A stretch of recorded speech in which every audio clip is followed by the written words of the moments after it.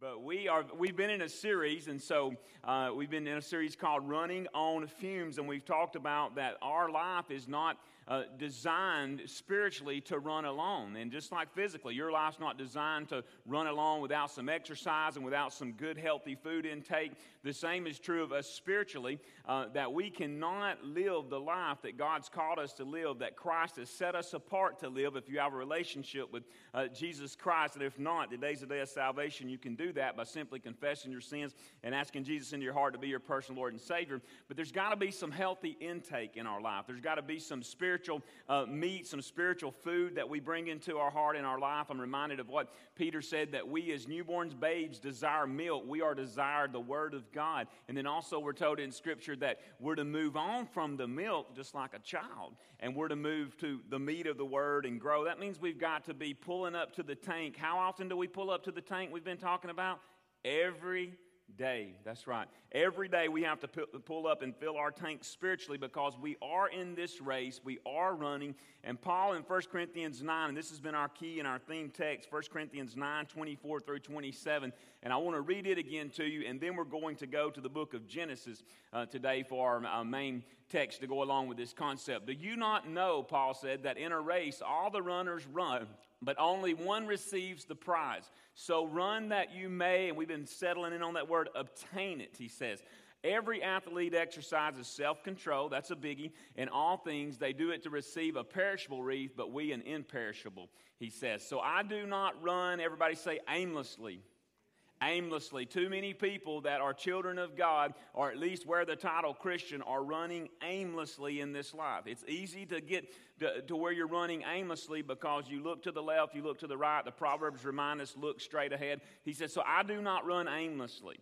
I do not look to the left at what the world's doing. I do not look to the right at what the people are doing that are worshiping pagan gods. I look straight ahead to the cross. When I'm being stoned and left for dead, Paul is saying literally, I look straight ahead to Jesus Christ and the finish line and the prize. I do not box as one beating in the air. Now, what he means there is I'm not here on earth to waste my time and build my own status or build my own empire or build my own agenda. I'm living for one king. To live is Christ, to die is gain. So I run aimlessly. I do not box as one beating the air.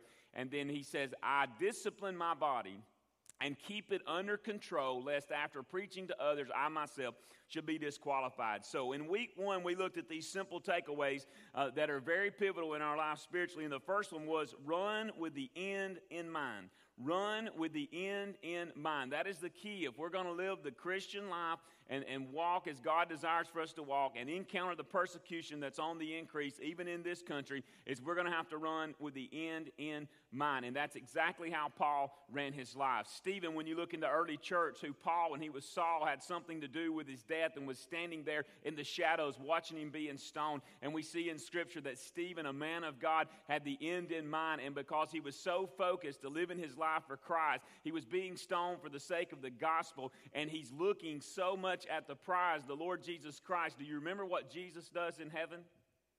Do you remember? He stands up. He stands up. There's such a connection here that the Lord Jesus Christ is so in tune with Stephen, and Stephen's so in tune with him. And at this point, Paul is Saul, and he's on the outskirts, and he thinks he's living for a good cause. And he thinks he has aim in his life. He thinks he has purpose in his life. He thinks everything that he's learned under Gamaliel, who was a wise teacher of the law, that he's doing everything right, when yet he's persecuting Christians. And that's why God showed up and gave him a wake-up call. And God began to fill his tank daily. And so that's the key text. And so we run with the end in mind. Last week we said daily obedience paves the way to the prize. It's this same concept. Daily obedience, a daily spiritual intake paves the way to the prize. And then today's takeaway is this. The greatest blessings come from holding on to God and not letting go. The greatest blessings come from holding on to God and not letting go. Rich, a minute ago, under the inspiration of the Holy Spirit, said a word into this generation, to those of you that have been saved 20, 30, 40, 50 years. And you've held on to God's promises, even when you didn't understand the storms of life. You've held on knowing that God is God and God is sovereign, and we're not always going to understand everything, but you know that God understands everything. And you've come to a point in your life where you don't have to understand everything. You don't have to have all the answers, but you simply trust God. And so the greatest blessings come from holding on to God and not letting go. But many times you'll be tempted to throw in the towel or to let go. But it's dangerous to put yourself in a place where you're running on fumes. And we've been talking about that this whole series. And I've shared with you some of my personal experiences, that how I ran out of gas because I got so involved in looking down the road rather than looking at my warning sign or looking back at my warning sign. And it's the same way with us spiritually. We will run out of gas. And so you spiritually are designed to need gas, just like a car is designed to need gas, okay? So you have to have this spiritual intake, and you have to have the right intake. Now, as I thought about gas, there are situations and sometimes that obviously we wouldn't intake gas personally, like unleaded gas. I hope you wouldn't. And we talked about siphoning off somebody else's gas. You can't do that. Spiritually speaking, you have to have your own. But I thought of those story, Jimmy, about that I told one of my high school teachers about this little beagle dog that I had. And I'll never forget this, because this high school teacher, he was all the time, he was kind of all the time cutting up with us and getting everybody in class, And so I was sitting there one day, and I said, well, I just need to tell him about my little beagle dog and see what he thinks about my little beagle dog. And so I told him, I said, Mr. McCrillis, Nicky McCrillis was his name, over in Hayville, Alabama. And he said, yeah, Toby. And I said, did I tell you about that little beagle dog of mine? And he said, no, I don't believe you did. And the whole class is listening, And I said, well, I got this little beagle dog. I said, it's a few fries short of a Happy Meal. You know what I'm saying? This elevator doesn't go all the way to the top. And I literally got a Basset Hound like that right now, okay?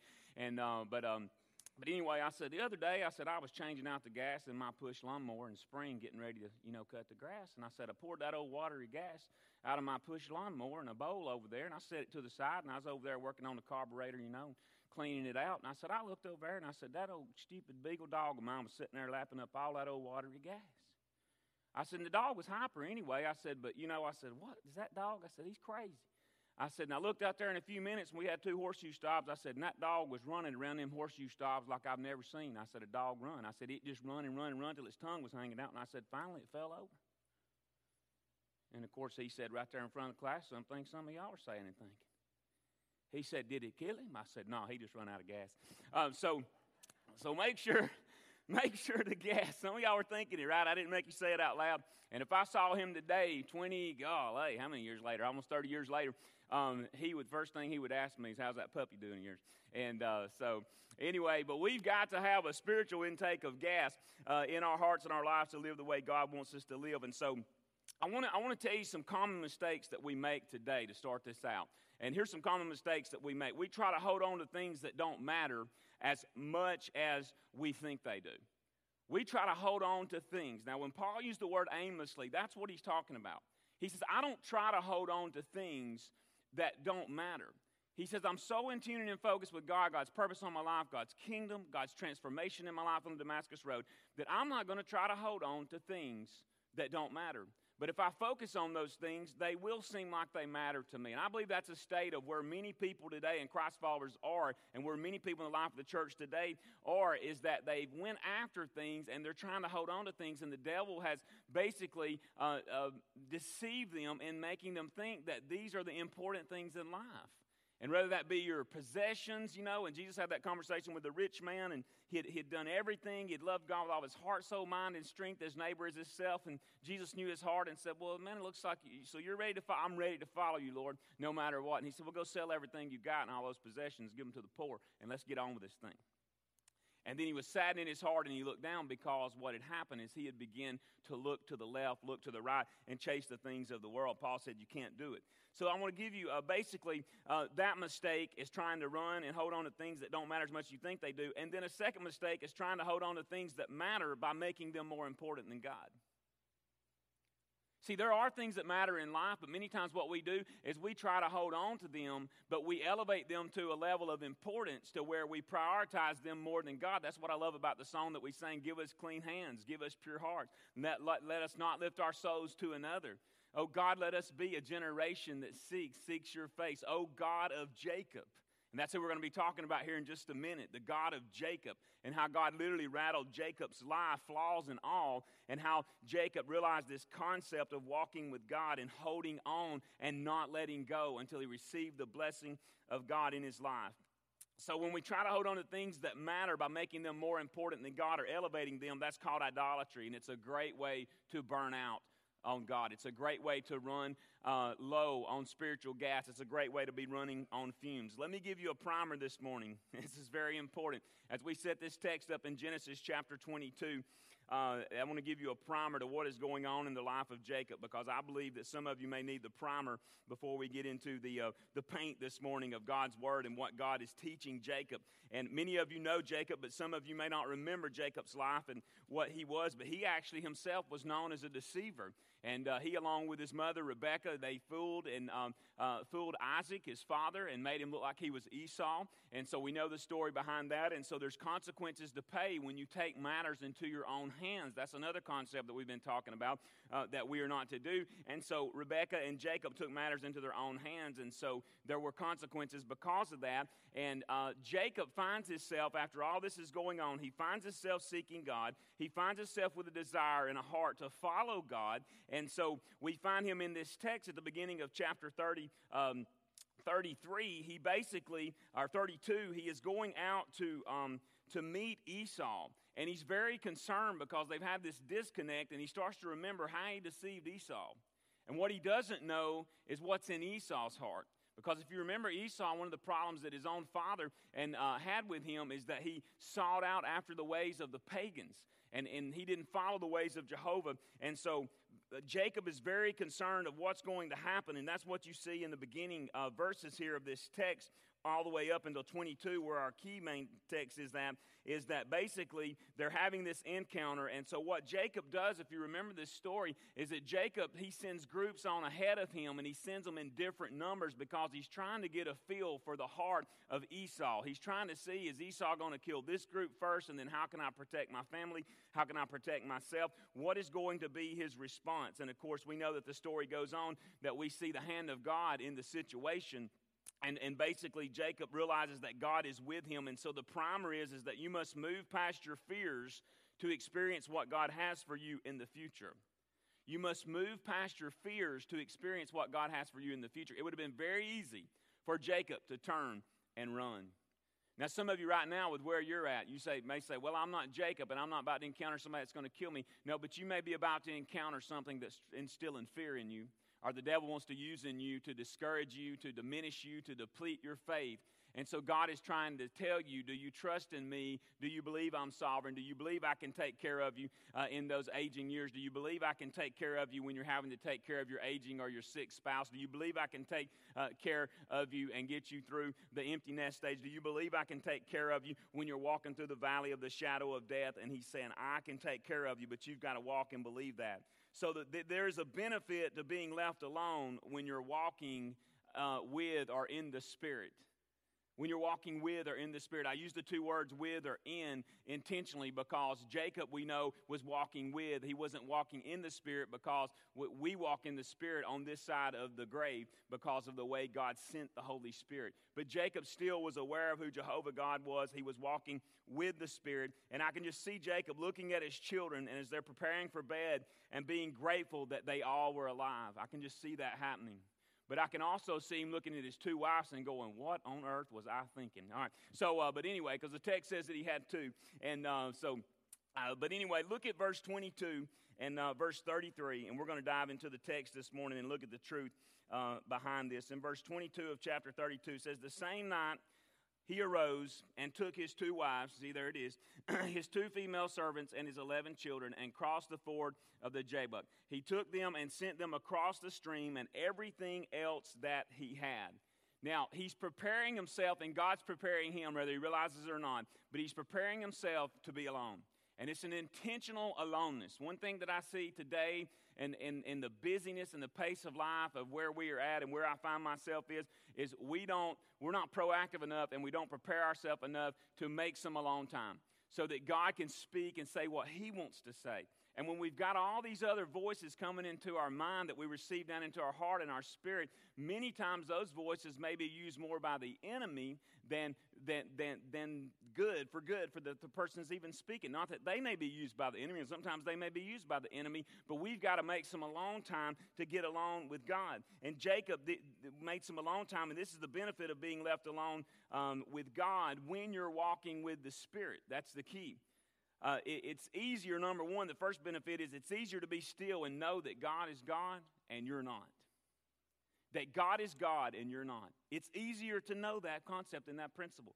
So picture this, all that Jacob has just seen, there's this fear that the enemy's trying to seize him with. Esau's going to kill you. Esau's mad. Do you remember what you did to Esau? He's not going to just kill you. He's going to kill all your children. He's going to take all your livestock. He's going to kill all your servants. And so the devil's just hounding him. And so he has this great concern, all right? Hopefully it was concern and not fear. But he has this great concern and probably a little bit of fear, honestly, that we see in meeting Esau. But when he got along with God, because he was walking with the Spirit, God revealed this principle to him. Did you see what I just did? You thought it was going to go a different way, didn't you? You get that bad report and you think it's over. My life's gone in 3 weeks. It's terrible. I've got cancer. I know I do because they called and told me I've got to come back. But then you see God intervene. You see the sovereign hand of God intervene. And then God speaks to you and says, it's not near as bad as the enemy tries to make it, is it? Or maybe you're that one and you say, no, my report revealed that I did. But then God always, have you ever noticed how you can look to the left or right and see somebody's got it a lot worse than you've got it? And God's been good to you? Always. I don't care. It doesn't matter. You can always give God praise. That's why the Psalm says, you praise him at all times. God is God and you are not. You say, well, I don't want to be God. Oh, really? Why then do we keep trying to win the battles in our life in our own power? Why do we walk around many times dominated by fear, worry, anxiety, discouragement, depression? Because we have forgotten who our God is and we are walking in the flesh and not the Spirit. And so fortunately, Jacob was learning this principle, and because he was willing to submit to God, resist the devil so that the devil would flee, God was about to teach him something that all of us need to learn because we worship the God of Jacob. And our God has not changed. He's the same yesterday, today, and forever, and he wants us to learn this principle. So when you're walking with or in the Spirit, your family and friends are not a distraction. Let this one sink in. See, when your priority is to stay focused on the finish line and to not run aimlessly and to not just be boxing and beating the air and you know you're living intentional and you're living on purpose as Paul was talking about and your eyes on the prize, you're walking in the Spirit. You're walking with the Spirit, and so your family is not going to become a distraction because you've prioritized the Spirit. Now, if we're not keeping our eye on the finish line and on the prize and we find ourselves looking to the left or right and running aimlessly, let me tell you, even your own family and friends can be used as a major distraction in your life. To not necessarily speak optimism in the purpose of God, in the plan of God, and encourage you to be about the kingdom of God. So when you're alone with God in the Spirit, the voice of the devil and demons become distant. That's what I love. That's what I love about getting in the presence of God personally. That's what I love about incorporating a little bit of music like we do here on Sunday mornings, even in my own person, and just talking to God and being reminded. I think of David, you know, and what that must have been like in his relationship and how God uses that music to prepare our heart to have an encounter with God. I think about it in here, how when the presence of God settles in, I just kind of laugh sometimes under my voice, and I'm like, Satan, you're not even close. You're not even on the campus this morning, you know. Thank God because of the blood of Jesus and the anointing of the Holy Spirit. And that's what God is talking about, and that's what God's revealing to Jacob. Do you care enough to get along with me? Because when you get along with me, I'm going to do something in your life. When you get along with me, I'm going to calm all your fears. When you get along with me, I'm going to tell you that all your failures are in the past. When you get along with me, I'm going to tell you that I'm a God of second chances, and I'm about to bless you. But I can't bless you unless you're willing to put the children down and say bye to the wives and make me a priority and get along with me. I can't bless you and get you focused like I want to and move your heartbeat till you're willing to say no to your own agenda, no to the things in your life that the enemy uses to distract you, to get you from fulfilling the purpose of God on your life. And so that's the power of being alone with God in the Spirit. Is distractions go away, devils and demons go away, and their voices and their influence. Now, the danger of being left alone while walking in the flesh is this: idle time is the devil's tool shop, and he will work on you.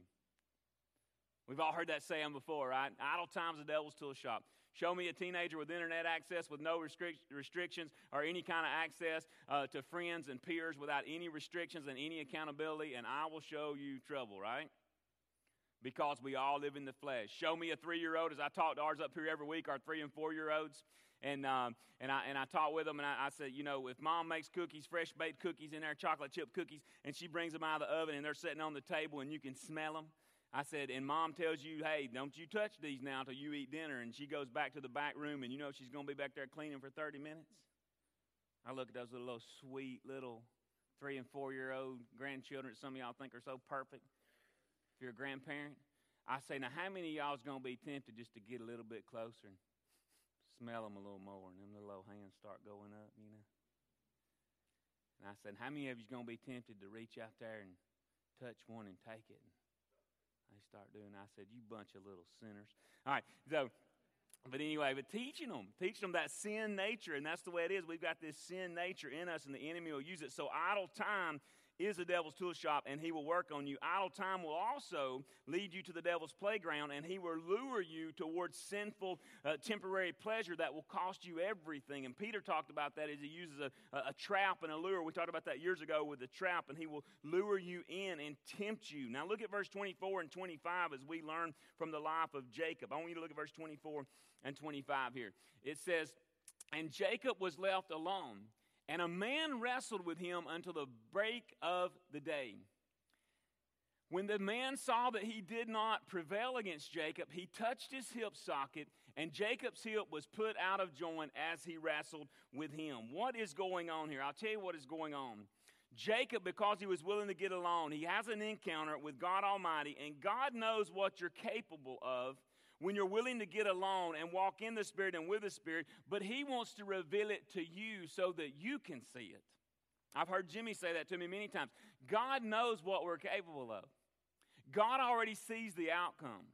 But God does take pleasure in showing us and instilling a confidence, I always say a confidence, a healthy confidence in Christ to help us see what we're made of. And it helps put the enemy in his place because of who God is, not because of who we are. So we learn in Jacob's life and we learn in our life, God literally wants to mark you for his glory. Look at verse 25. He's marking Jacob for his glory. And he tells him this in verse 25. It says, when the man saw that he did not prevail against Jacob, he touched his hip socket, and Jacob's hip was put out of joint as he wrestled with him. Now, I want to remind you, and you'll see the importance of the takeaway this morning. Do you remember the takeaway? The greatest blessings come from holding on to God and not letting go. So how does that look in your life today? How does that look in my life today? Are we holding on to God? Are we holding on to God? Are we making time for God? Are we pulling up to the gas tank and fueling up every day? The question is this for us all, I really believe. Will you cease to let go of God no matter the pain that comes to you? I want you to picture yourself in this journey. Like, take your spiritual walk and spiritual life if you're a believer, and look at your spiritual life. Remember when God transformed you? Man, you were ready to storm hell with a water pistol, right? I mean, you were ready just to storm hell with a water pistol. And you remember how God moved in your heart and everything else was no longer a distraction. But it didn't take real long, did it? It didn't take real long for the enemy to kind of wait, and he'll hide and he'll wait. It didn't take long for somebody to speak a negative word into you that your best friend you were burdened about, that you were going to share faith with, was going to turn you down and was going to not be your friend anymore, or your family member was going to tell you you're weird if you try to talk with them about Jesus because you were burdened about their heart. It didn't take long for the devil to try to get you looking to the left or the right or running aimlessly in your life and to begin to say, no, run after this. This is what's important in life. Run after these things. This will give you happiness, temporary happiness, yeah, but it won't give you joy. And so he began to distract you, and that's the way he is. But when you cease to let go of God, no matter the pain that comes to you, you're talking about a wrestling match, and that's what's happened with Jacob. Jacob is so in tune now. He's not running aimlessly. He's keeping his eye on the prize. He's having an encounter with God, and he did not even know. Here's the deal. He did not know what the prize was himself, even when he was holding on to God.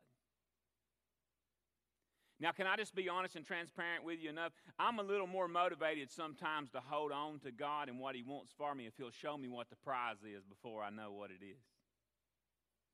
Are you with me? Can I just tell you what the prize is?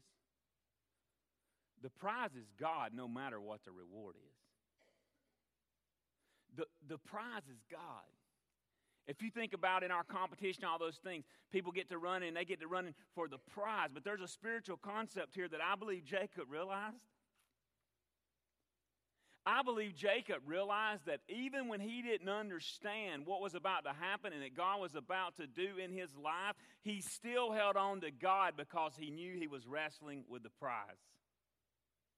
And even if it meant pain, even if it meant hardship, even if it meant tough times in his life, he knew he was close to God, and he wanted to hold on to God more than anything, no matter the pain.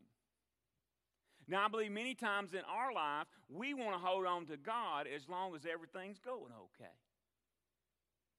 Think about that concept. Well, I want to hold on to God when the times are good. Well, I want to hold on to God when the persecution's kind of light. Well, I want to hold on to God when the momentum's kind of strong. But what God wants to know is, are we willing to hold on and not let go because we see Him as the prize so that the blessing can come in our life? And God determines what the blessing is. Jacob didn't necessarily know. He just knew that he was in a wrestling match with God. So we see in verse 26, this wrestling match. Then he said, look at verse 26, let me go, for the day is broken. Who said that? You'd think that Jacob was the one that said that. Man, if you're wrestling with God, I mean, you're being worked over. You realize that you're no match. But there's something deep down that's been placed inside of you by the Spirit of God that you say, I don't care. The pain is worth enduring. How does Miss Tuney back here put a smile on her face? How does she show up? Force herself many times to say it'd be easier to lay in the bed, show up and get in the presence of God like we do in here on Wednesday, the presence of God like we are in here this morning, and still put a smile on herself, on her face, knowing that she's just buried a daughter, knowing that cancer's in her body. She knows that she's in the presence of God, and He's greater to hold on to than to hold on to that bed. The same concept that Rich talked about with this generation and many of you holding on to God and having to bury your own children, your own grandchildren. And so many would turn their back and go, where was God when my grandchild ran off the road? Where was God when I had to bury my children? Where was God when this bad thing happened in my life? I'll tell you where God was. He was preparing a place for you where there's no more sickness, death, or pain, and offering grace to keep you out of a place called hell where we all deserve to be. That's where my God was. And that's a God of grace. But don't let the devil get you looking aimlessly or beating the air or looking to the left or right, because you'll begin to believe what the agnostic and the atheist believes is that God doesn't care about you. And there's no one ever cared more about us than God. He cares about us. So we must cease to let go of God, no matter the pain that comes with us. So he finds himself in this wrestling match here. And look what he says.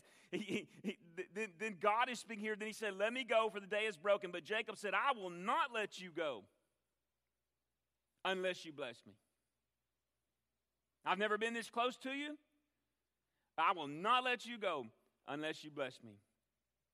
God, I believe you've got something for me. I will not let you go. So what do we see in this? Commit to the new purpose God has for you. Verse 27 and verse 28 as we walk through this text. And he said, what is your name? And he said, Jacob. Then he said, your name shall no longer be called Jacob, but Israel. For you have striven with God and with men and have prevailed. Do y'all realize we're talking about a wrestling match right here that happened thousands and thousands and thousands and thousands of years ago? But do you realize there's never been so much focus?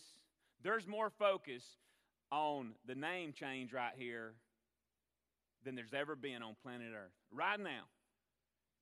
Even on the night of a blood moon that some people think is prophetic, and I'm not going to get into all that. I just know we're one day closer to Jesus coming back. But there's more focus. There's more focus right now on the place and the people that God changed Jacob's name to in this wrestling match. Jimmy, I think I'd be all right if he did come back tonight. What a great message to end up with, amen?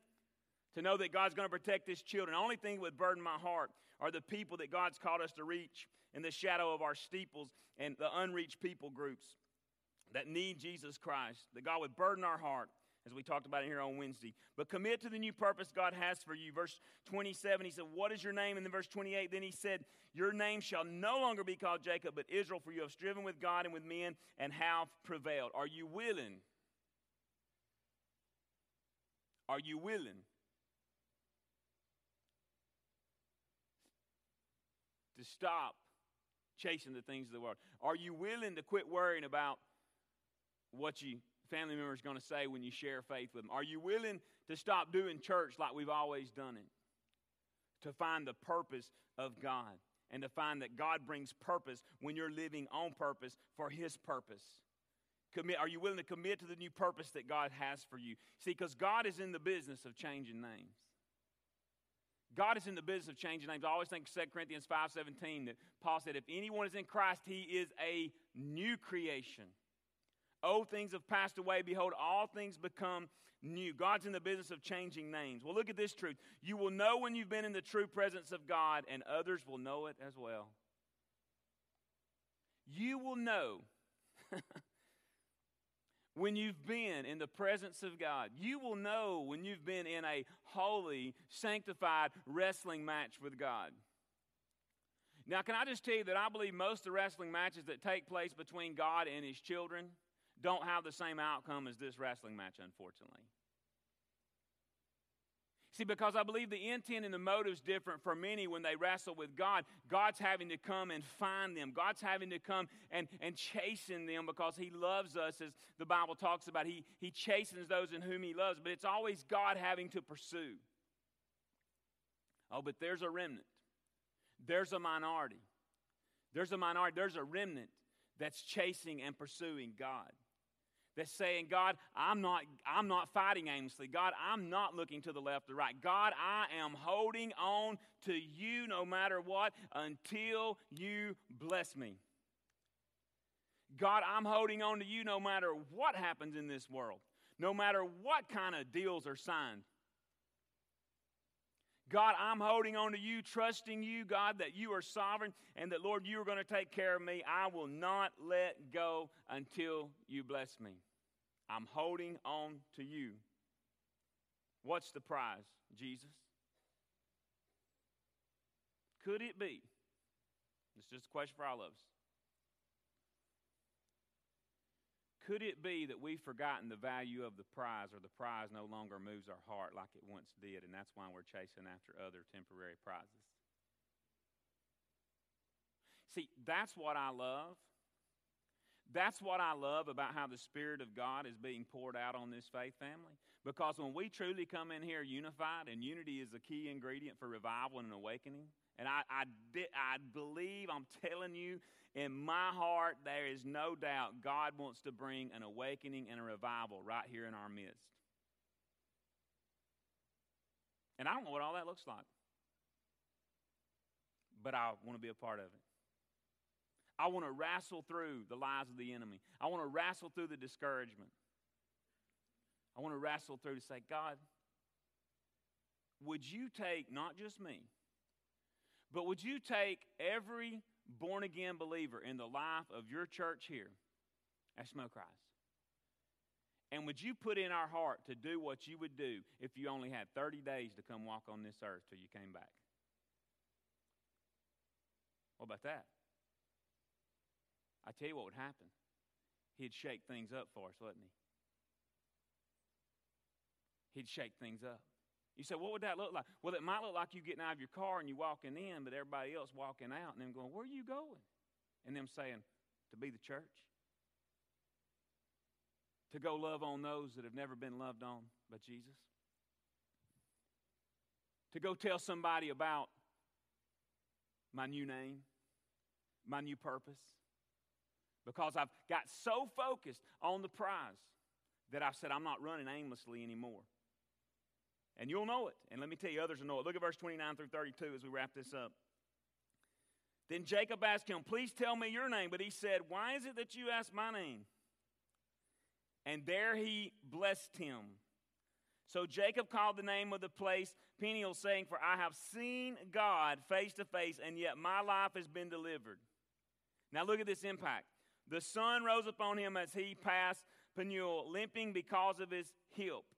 Therefore, to this day, the people of Israel do not eat the sinew of the thigh that is on the hip socket, because he touched the socket of Jacob's hip on the sinew of the thigh.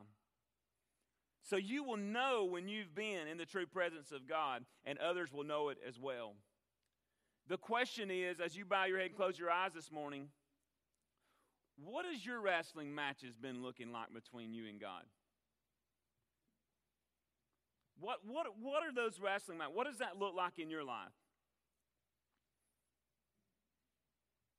What does your faith journey look like? Can you say, I am running aimlessly, I have not been beating the air, I'm not storing up earthly treasures for no gain, but I'm running with the end in mind. I'm striving to pull in and fill up every day on the high-octane Word of God, so knowing that daily obedience pays the way to the prize. And the greatest blessing, can you say, God has brought me, or God is bringing me, or I'm walking in the truth, that the greatest blessings come from holding on to God and not letting go. What does that look like for you today? Are you running on fumes because you've been running in the flesh? Have you ever died to the flesh and been made alive in the Spirit? Can you go back? Can you take somebody back and tell them when God changed your name? See, if you're a believer, God gave you the prize when He changed your name.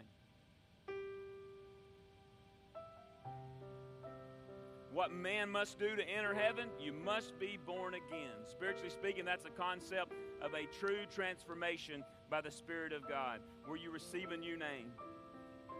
So if you're here today and you say, man, I'm here, you may think you came for somebody else. You may think you came just to pat yourself on the back to feel good that you went to church, but you came today possibly by divine appointment if you don't know the Lord. And God is speaking in your heart and says, I want to give you a new name. I want to bless you. I want to give you the Lord Jesus Christ. And if that's you today and you want Jesus, would you just right there in your spirit, would you say, Dear God in heaven, thank you for your blessing. God, I turn from my sin. I accept your forgiveness. And Lord, I receive your prize, Lord Jesus. I receive you as the prize. Thank you for changing my name. Thank you for changing my nature. And I will live for you from this day forward. No matter the cost. In Jesus' name I pray. Amen. Church, can we give God praise for somebody who may have prayed that this morning? Amen. And believer, I want to ask you, are you tired? Are you depleted? Are you discouraged? Are you depressed? Are you running on fumes because you're not walking in the Spirit? Are you willing to let go? Here's the question for us as believers as we deal with our heart. Are you willing to let go of the steering wheel of your life and let the Holy Spirit do the driving? Are you willing to wrestle with God and hold on till He blesses you so that others can see the mark on your life from encountering a holy God? As you bow your head and close your eyes, this altar's always open. But whatever it is you need to say to God, say it yourself.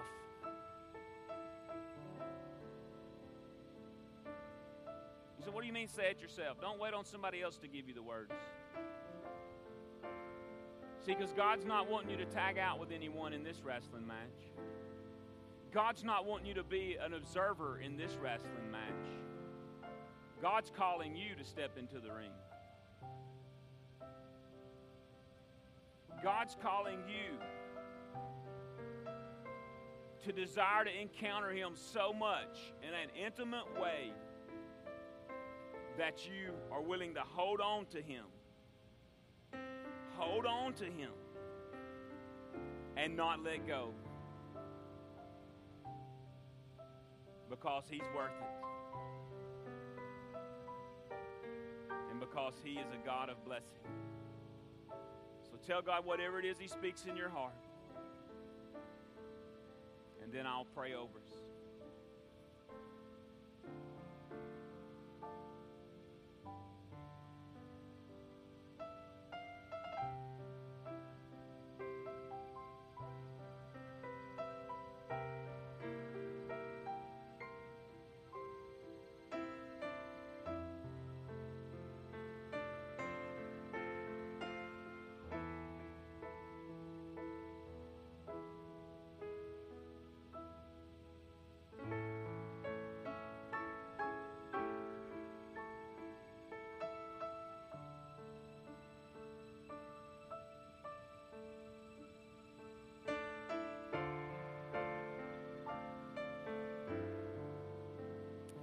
Father, we thank you, God, that you're sovereign and you're Lord over time.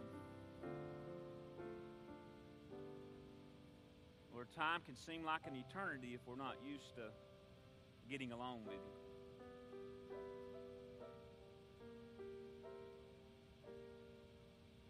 Father, but we worship you and we praise you. And we're reminded, God, that even when Jacob was wrestling with you, he didn't fully comprehend and understand that one day there would be another man whose name started with J, who would walk this earth, who would literally encounter the greatest wrestling match of all time with the devil and his demons, to win that match, God, at the cross, so that we can have a new name, Father. And today, God, we praise you for the new names that will be written down in glory in the Lamb's Book of Life. God, we pray for those who are not in it, Father God. Would you use us, Father, to tell them of your love and lead them to you, Father. God, would you move in our hearts as believers, Father? Lord, would we live this concept, not just read it, God, and listen to it, but would we live this concept, God, so that we would not run aimlessly, so that we would not just be beating the air, Lord, so that we would not be living our lives, God, on this earth for no cause or no greater purpose, Father, for your glory. So, God, thank you. Thank you for the blessing. And, Lord, instill in our heart a desire, a passion in the Spirit to hold on and not let go, and to desire to be more attached to you, that it, Lord, gets us through the pain. It gets us through the persecution. And God, even if we have to come out with a limp, we can say, we know that our Redeemer lives and that you have what's best for us, Father. You've been good to us, God. You've been great to us. And we worship you and praise you, God. And help us to walk in your strength, your power, and in the Spirit. In Jesus' name we pray. And all God's people said, amen. Love you, church. God bless you.